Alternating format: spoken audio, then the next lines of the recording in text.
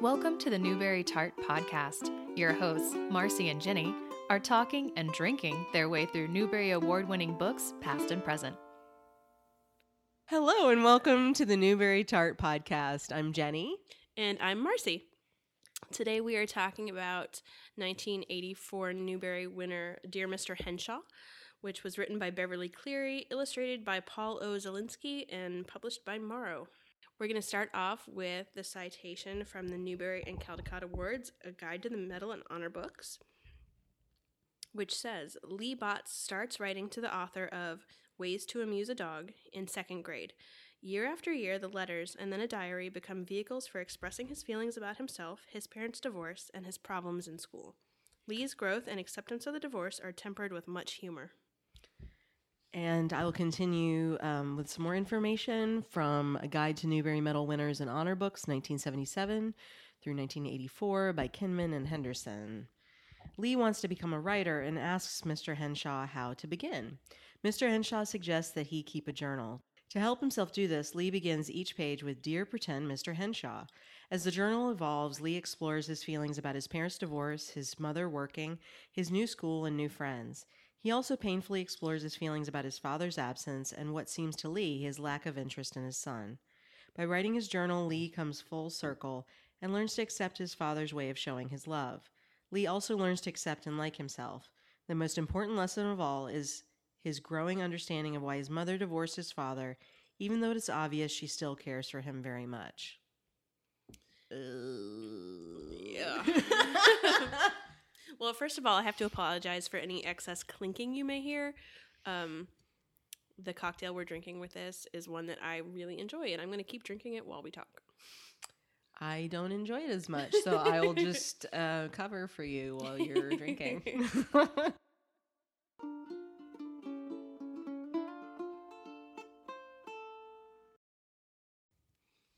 So I think Lee's an interesting character in that we only hear from him. Yeah, that's true. The story is completely within the parameters of his letters and his what he wants to tell Mr. Henshaw and then what he is willing to reveal to himself. And that's very interesting to me, especially because I was very into Ramona as a child, and that's like one of my first loves of children's books, but it's so much more introspective than any of the Ramona books or Henry Huggen books or, Socks, even though that's kind of sad. Definitely more introspective than Ralph S. Mouse. Yes. So No motorcycles. Yes. What I thought was interesting was that I originally was sort of down on this book because it is so simple. And as an adult reading it, you're like, ugh, a little bit. But then you think about how it's pretty subtle and the character development is really good. And for a kid, this book is amazing. I like how you've got character development of characters that don't actually exist in the book. Like the mom and the dad and the author that he's writing to. Like you want to grab him and be like, you don't see what's going on here. Like, it's amazing. I like how she does that. Mm-hmm. And I like that we never see Mr. Henshaw's letters back. No. We only see Lee's reactions. I think that that's really genius. And I haven't seen another epistolary novel that does that. No, I haven't either. Even the one that's a read-alike for me, it doesn't have that. Yeah, I've got like 2 or 3. Mm-hmm. And yeah. Mm-hmm. They almost always, if it's not direct responses, it's still correspondence between different people. Well, because there's Patricia Reed, The Enchanted Chocolate Pot. Yeah. I can't remember her co-author on that. Carolyn Stevermer. Oh, yeah. And that whole series is two people writing letters to each other. Yes, which I love. Yeah. I guess we can just put read-alikes in right here since we're talking about it. Yeah. Because that was mine also. I love that series and I love how they did it. And then also the Guernsey Literary and Potato Peel Pie Society, which is for adults, which is just a fun, light book, really. But that one is interesting because it's between lots of people. But the reason that I thought it would be an interesting read-alike for this one is because it's also writing to an author. Mm-hmm. But that one's fun too. Yeah. My read-alike was actually Jacqueline Woodson's piece Locomotion, and it's from 2009. Lonnie Motion is writing the letters, and he's named himself Locomotion. He's writing letters to his baby sister. They're both in the foster care system. They both have found forever homes. Each of their homes is very different, and they are in different places in life. And this is a sequel to another book that has Locomotion in it. It's just really sweet. It hits on a lot of the emotional truths that you see in Dear Mr. Henshaw, of someone trying to figure themselves out at a young age, trying to figure out their surroundings, how they can contribute, and kind of the motivations and actions of their family members. Oh, and Griffin and Sabine. Mm-hmm. That would probably be my favorite. I haven't read that in a long time, but that one's so interesting. But yeah, I love how like the whole concept of the epistolary novel is letting you see truths about a character that they don't know themselves, whether it's about themselves or about the people that they're writing to. It's just, I like how it reveals things slowly. That's true. I very much agree with that. That's a good way of putting that.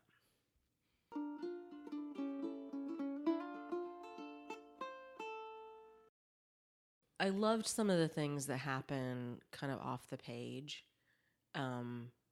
And then Lee talks about how he did it or what happened at this event later, like making the lunchbox alarm. Yes. I love that part so much. I like that some random person at the library wanted to show him how to make batteries. Yeah, yeah. Be like, oh, of course you want to make a lunchbox alarm. Which feels real. Although I think since 1983, when this was published, I think that the librarian community has gotten more weary of people who want to create like small mechanisms that make sound and or are potentially explosive. Yeah. Yeah. To put it in a diplomatic way. So yeah, you should never go to the librarians, right? You should never not give someone material. You should never dig too deep into someone's privacy. But I think that there is a little more a little more caution when it comes to small device making manuals when being stocked in the library since this was published. So, but it's very sweet in the story. Yeah, it is.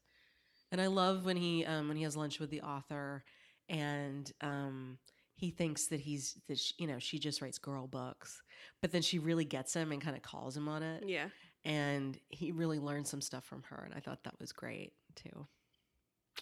So, yeah, this is like a very gender neutral book to me. Yeah, I think he could be a girl, easily. Yeah, and that's one of the things. I don't know. To me, gender issues don't really leap to the front of my thinking when I think about this book. No, which is nice. Yeah. Yeah. What I think about is this one of the same things I think about when I read the Ramona books now as an adult, and it's socioeconomic issues. Ramona's family is not well off. It's lower middle class. And so is Lee's family, him and his mom. His dad's not around even before the divorce. And his mom is, working odd jobs and going to school. And his dad's a trucker. And they don't come from much means. No, and they don't have anybody to help. No. They don't have any family, really. Mm-mm. And I feel like that's a very realistic portrayal of life for a lot of kids. Yeah, it's very relatable. Which I really was not originally super enthusiastic about this book, but the more I think about it, the more I see why they picked it. I mean, I don't think we've talked about this before, but the main criteria for the Newbery is to be a contribution towards American literature for children. And while it might not be like my most favorite book just to read, I can see how this is a huge contribution for children. I mean, it is covering socioeconomic things, but also like just really common situations that are relatable, and like somebody's getting picked on, but they want to try and fix it. And there are people who are kind of deadbeats, and there are people who are helpful, and there's unexpected things that pop up, and people who are irritated at you, and it's just like really, really relatable. Yeah. I think also there's a lot to him. So you learn that he is kind of left to his own devices a lot. And he starts to use that to his advantage. You know, he starts to write. Mm-hmm. He starts to really entertain his imagination. There's the thing where he builds the alarm. He decides to start making friends. You see all that inner process happen through the letters and then the diary. And I think that sometimes there's an idea of glamorizing being lower income or poor in both ways. So you have, we were so poor, we had to make do from a comb we used as a spoon, kind of thing. And, and it's like so extreme.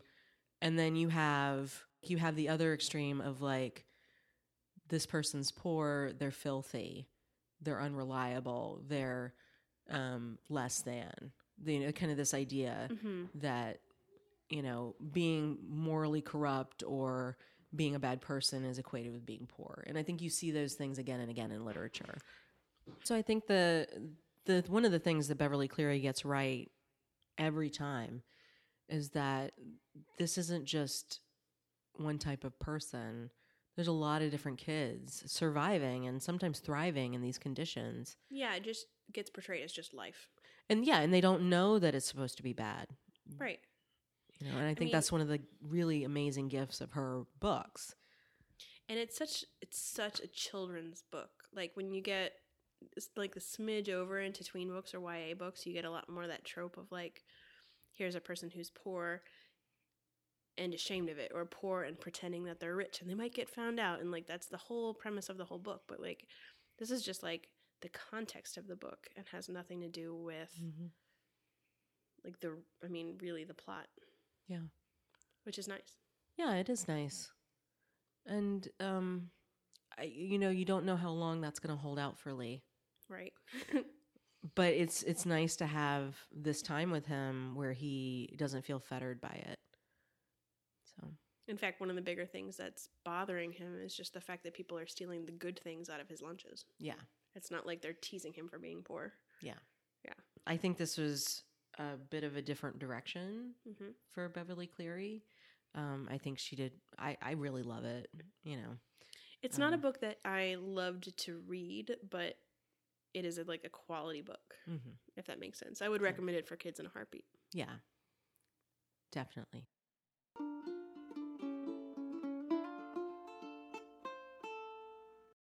For this, because this was the winner of the 1984 Newbery Medal, we did a drink and a food. Yep, had to double down. So, I brought the recipe for it, and then we made curry deviled eggs, because Lee's mom works for a catering company as one of her jobs. And there's mention that curry deviled eggs are something that sometimes ends up in Lee's lunchbox. And I also thought it was a very 80s kind of food. Yeah. Like, it's the kind of food that people who live regular lives outside of a big city would take and put a fancy twist on to try to be more metropolitan for their parties. Yes. So you have deviled eggs and then you just have like curry powder in it. And I think I turned to Marcy and said that it tastes like a hallway. Like a hallway. And it was so exactly what I was trying to put a name to. And it tastes like a church's hallway, like a 70s wood paneled, maybe shag carpeted. Yeah. Hallway. It's like a little musty. It has that smell of print and onion skin. But it's not paper. It's not entirely bad. No, and like women who are busy, like the smell of their fingers. I know this is weird. We're getting to some synesthesia stuff, and as we go along, you're gonna know how far that goes in my brain. But mine are all numbers. Really? Yeah. Oh, wow. Like 7 is yellow. That's awesome. Yeah. 5 is red. I didn't know you had it too. That's amazing. But we should talk about this because it's very strong for me. With not numbers though. Yeah, so it's just a taste that reminds me of a smell that's very familiar. It's so familiar. Yeah, and I've never had this before. Yeah, it's very familiar and like, kind of comforting and kind of reverent, but also like you're a kid there and you're like, this is for older people. It tastes quiet. Yeah. I don't know how to explain that one. Yeah. No, I get it. I get it. But the cocktail that we made is called the Salty Dog because I felt that Bandit, having been left at a truck stop, would be a very salty dog. And we added some bitters for the same reason. But it's mostly made out of grapefruit juice and gin. I can see that Jenny does not enjoy it. I just came up with this term to describe myself. So I think I have a non-adult mouth in that I don't enjoy things that are very sour. I mean, like I enjoy things that are sour and things that are bitter, but it's like pickles and like jawbreakers. Like, so I felt much more on like the sweet spectrum. And this tastes to me like actually like Bandit's salty, bitter tears of rage at being left in the snow at a truck stop. Well, okay, I grew up in Florida, so this just tastes like life. Like it's salt, salt and grapefruit. I mean, like it's for me. Actually, funnily enough, it actually reminds me of being the age that he was in the story. Because when I was a little kid, we had this house at the beach, and it had a big grapefruit tree in the backyard. And I would wake up early, and I would go sit in the grapefruit tree in my pajamas. I would climb up and sit in the branches, and just like pick a big grapefruit and eat it. Oh wow! And so anything grapefruit I love. But then also we were at the beach, so like everything had that tinge of salt. So this drink for me is just perfection. And I grew up in South Carolina, and I had a tree that I would sit in, but it had like a broken limb that made it look like it was a broomstick. Ooh, very witchy. Yeah, and so I would just like sit up there and pretend to be a witch. Nice. I didn't eat because they were some kind of spiky chestnuts. Like they were chestnuts with like a big spikes on the cover, and like you had to wear a hat like during certain times of the year because they would fall and just like nail you in the head. Like they were horrifying, and they smelled like. It sounds like a witchy tree. They smelled like chlorine pee. I don't know what kind of tree this was. Listeners, if you know this type of tree, please let us know. But when it didn't have those horrible things growing on it, I would go up which is most of the year, I would go up and sit on this branch that was like a witch branch. Well, it sounds like you needed a witch hat.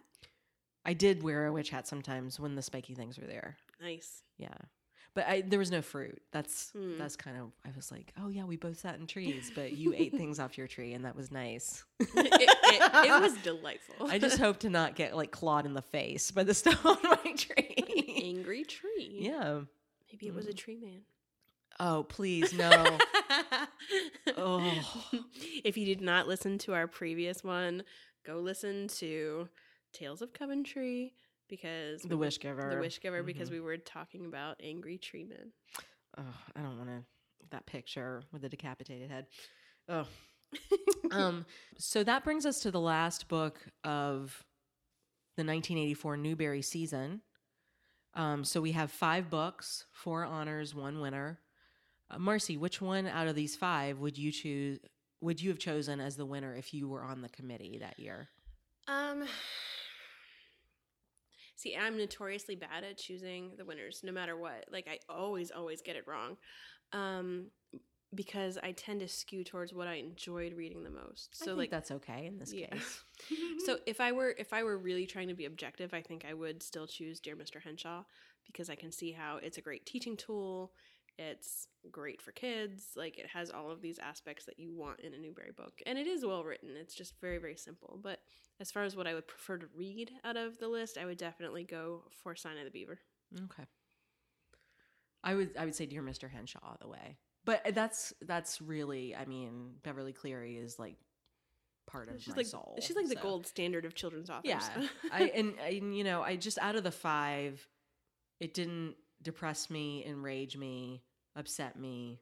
I was mad at his dad. Well, yeah.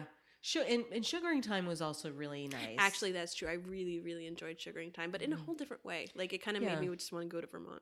Like, I'm glad it was chosen as an honor, but to me, that wouldn't be the winner. That would be, like, the first honor. Yeah. And then the other ones can kind of roll around together and decide themselves.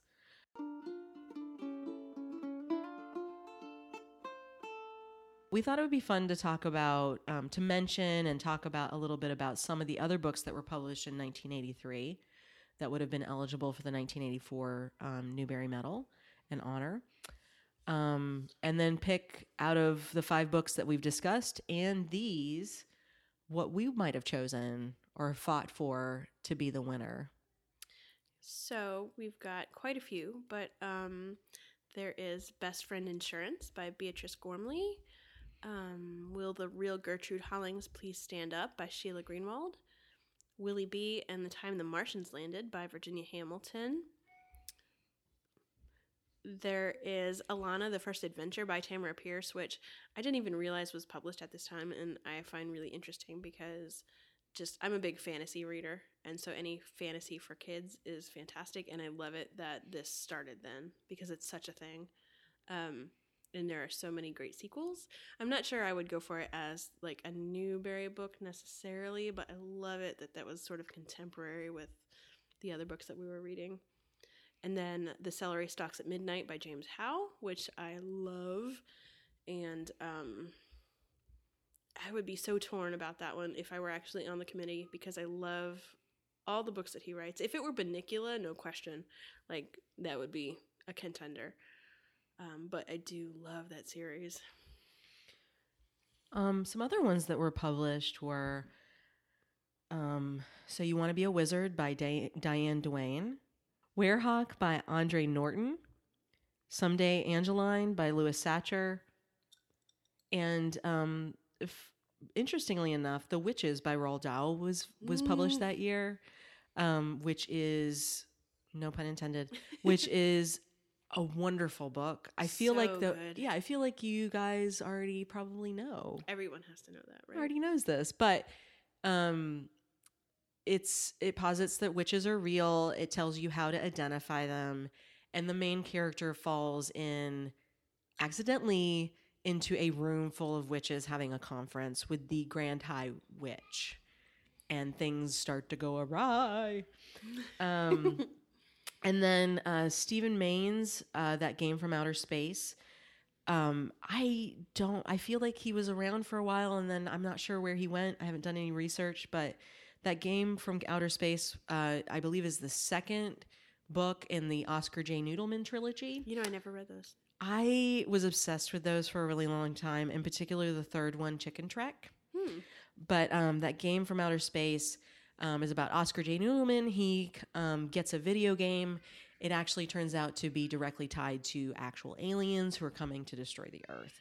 I'm not sure if it's still in print, but all of Stephen Mayne's books are just wild and weird, and I just is it like just love them. Like Ender's Game-ish, or no? It's much lighter and more cartoony, but the characters are so bizarre, and there's drawings. They're illustrated too. Stephen Mayne's is one of my favorites. He always has been, and I can't be talked out of it. And then The Dollhouse Murders by Betty Wren Wright were also written this year, and another childhood obsession of mine. And another one I haven't read. It's, a girl goes on vacation. It's all very kind of on the moors, even though I think it's like in Connecticut. And she discovers that the dollhouse at the vacation house, the dolls are moving. And then one of the dolls is killed by the other dolls. And she has to figure out what is going on. Well, that's creepy. Yeah, it's pretty great. And I would think out of all the stuff we've read, assuming that The Witches was dual published in England and the U.S. in 1983, that would have been my pick. Yeah, I would have pushed for that. I don't see how I could not do The Witches, because all of the things that can be said for the Newbery contenders no, not all the things. It's such a quirky book, but it is so much about being independent, and it's about strong family ties and like solving problems that like sometimes The main thing that I take away from that, and the thing that I think is so valuable about so many of his books, is that sometimes the worst thing happens. Like, a lot of books are like, oh, and you can avert it at the last moment. Like, ooh, heroic, like, gesture will save the day. But sometimes the worst thing happens. It just does. But you have to keep going, and sometimes it can be salvaged. Mm-hmm. And I think that's a super valuable lesson. I completely agree. And of course, Roald Dahl, I know, historically he had some not great things that he did and said. I think this book is really, it's just so imaginative. It's dark. It's the ingenuity of the main character cannot be understated. And his persistence, is just amazing. Yeah. And you're right about the supportive family. Yeah. And Quentin Blake's illustrations, of course, always just make it incredible. So, wow, I guess our Newbery from the 1984 Newbery of us from the Newbery Tart podcast would go to The Witches by Roald Dahl. I totally agree. It's not as wholesome necessarily as Dear Mr. Henshaw. Which I'm always a sucker for. Yeah. But Dear Mr. Henshaw would be the first honor, and then Sugaring Time. Yes. And then a lot of the other things that I even now read a lot of, I wouldn't say fantasy, it's just like weird things. So like Beatrice Gormley and Betty Wren Wright, all of those, it's like a mix of like horror and fantasy and just weird psychological things. But there's been a lot of like interesting books in more recent years that have been chosen. Have been chosen, like The Graveyard Book and Doll Bones. And When You Reach Me. Which we will be talking about, I'm sure. But I like to see things skewing in that direction. Oh, yeah. Because everything's not always neat and tidy. Well, I just think of it this way. I was in a mock Newbery a few years back when I was in the public library with my fellow children's librarians on the staff. And was it The Dark by Lemony Snicket? Yes. Okay. So another librarian said, this is just too dark. This is scary. This is not something for children. And I really felt, and I did, I stood up, I didn't stand up physically, but I just said, I was a dark kid. I was into dark things. I was fascinated by all sorts of things like that. And this book would have been amazing to me, even from a very young age. So there are kids out there for all the genres that adults enjoy. There's kids out there for those too. Well, I mean, we were talking before about like Christopher Pike books and all of those. Like they wouldn't be as popular as they were, if kids didn't have that side. Yeah. And I think it does kids a disservice to lump them all into one category or to assume that only like the sweet little golden books are, appropriate for them. With that, we're done. Yeah. With the season. The end of our first season. I'm sure we have a lot of tweaks to make, but thank you so much for bearing with us and for listening. I hope you enjoyed it. And we hope to hear from you through our website.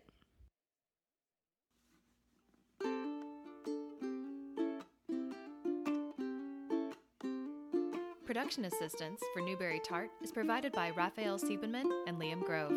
Graphic design by Liz Meitinger. Intro and outro by Ariana Hargrave. Theme music for this podcast is provided by the laid-back and local Throckmorton Ukulele Band. You can hear more of their music on Facebook. Find more Newbery Tart episodes at iTunes, Stitcher, or wherever you listen to your favorite podcasts. Our website is Newbery Tart. That's NEWBERYTART.com.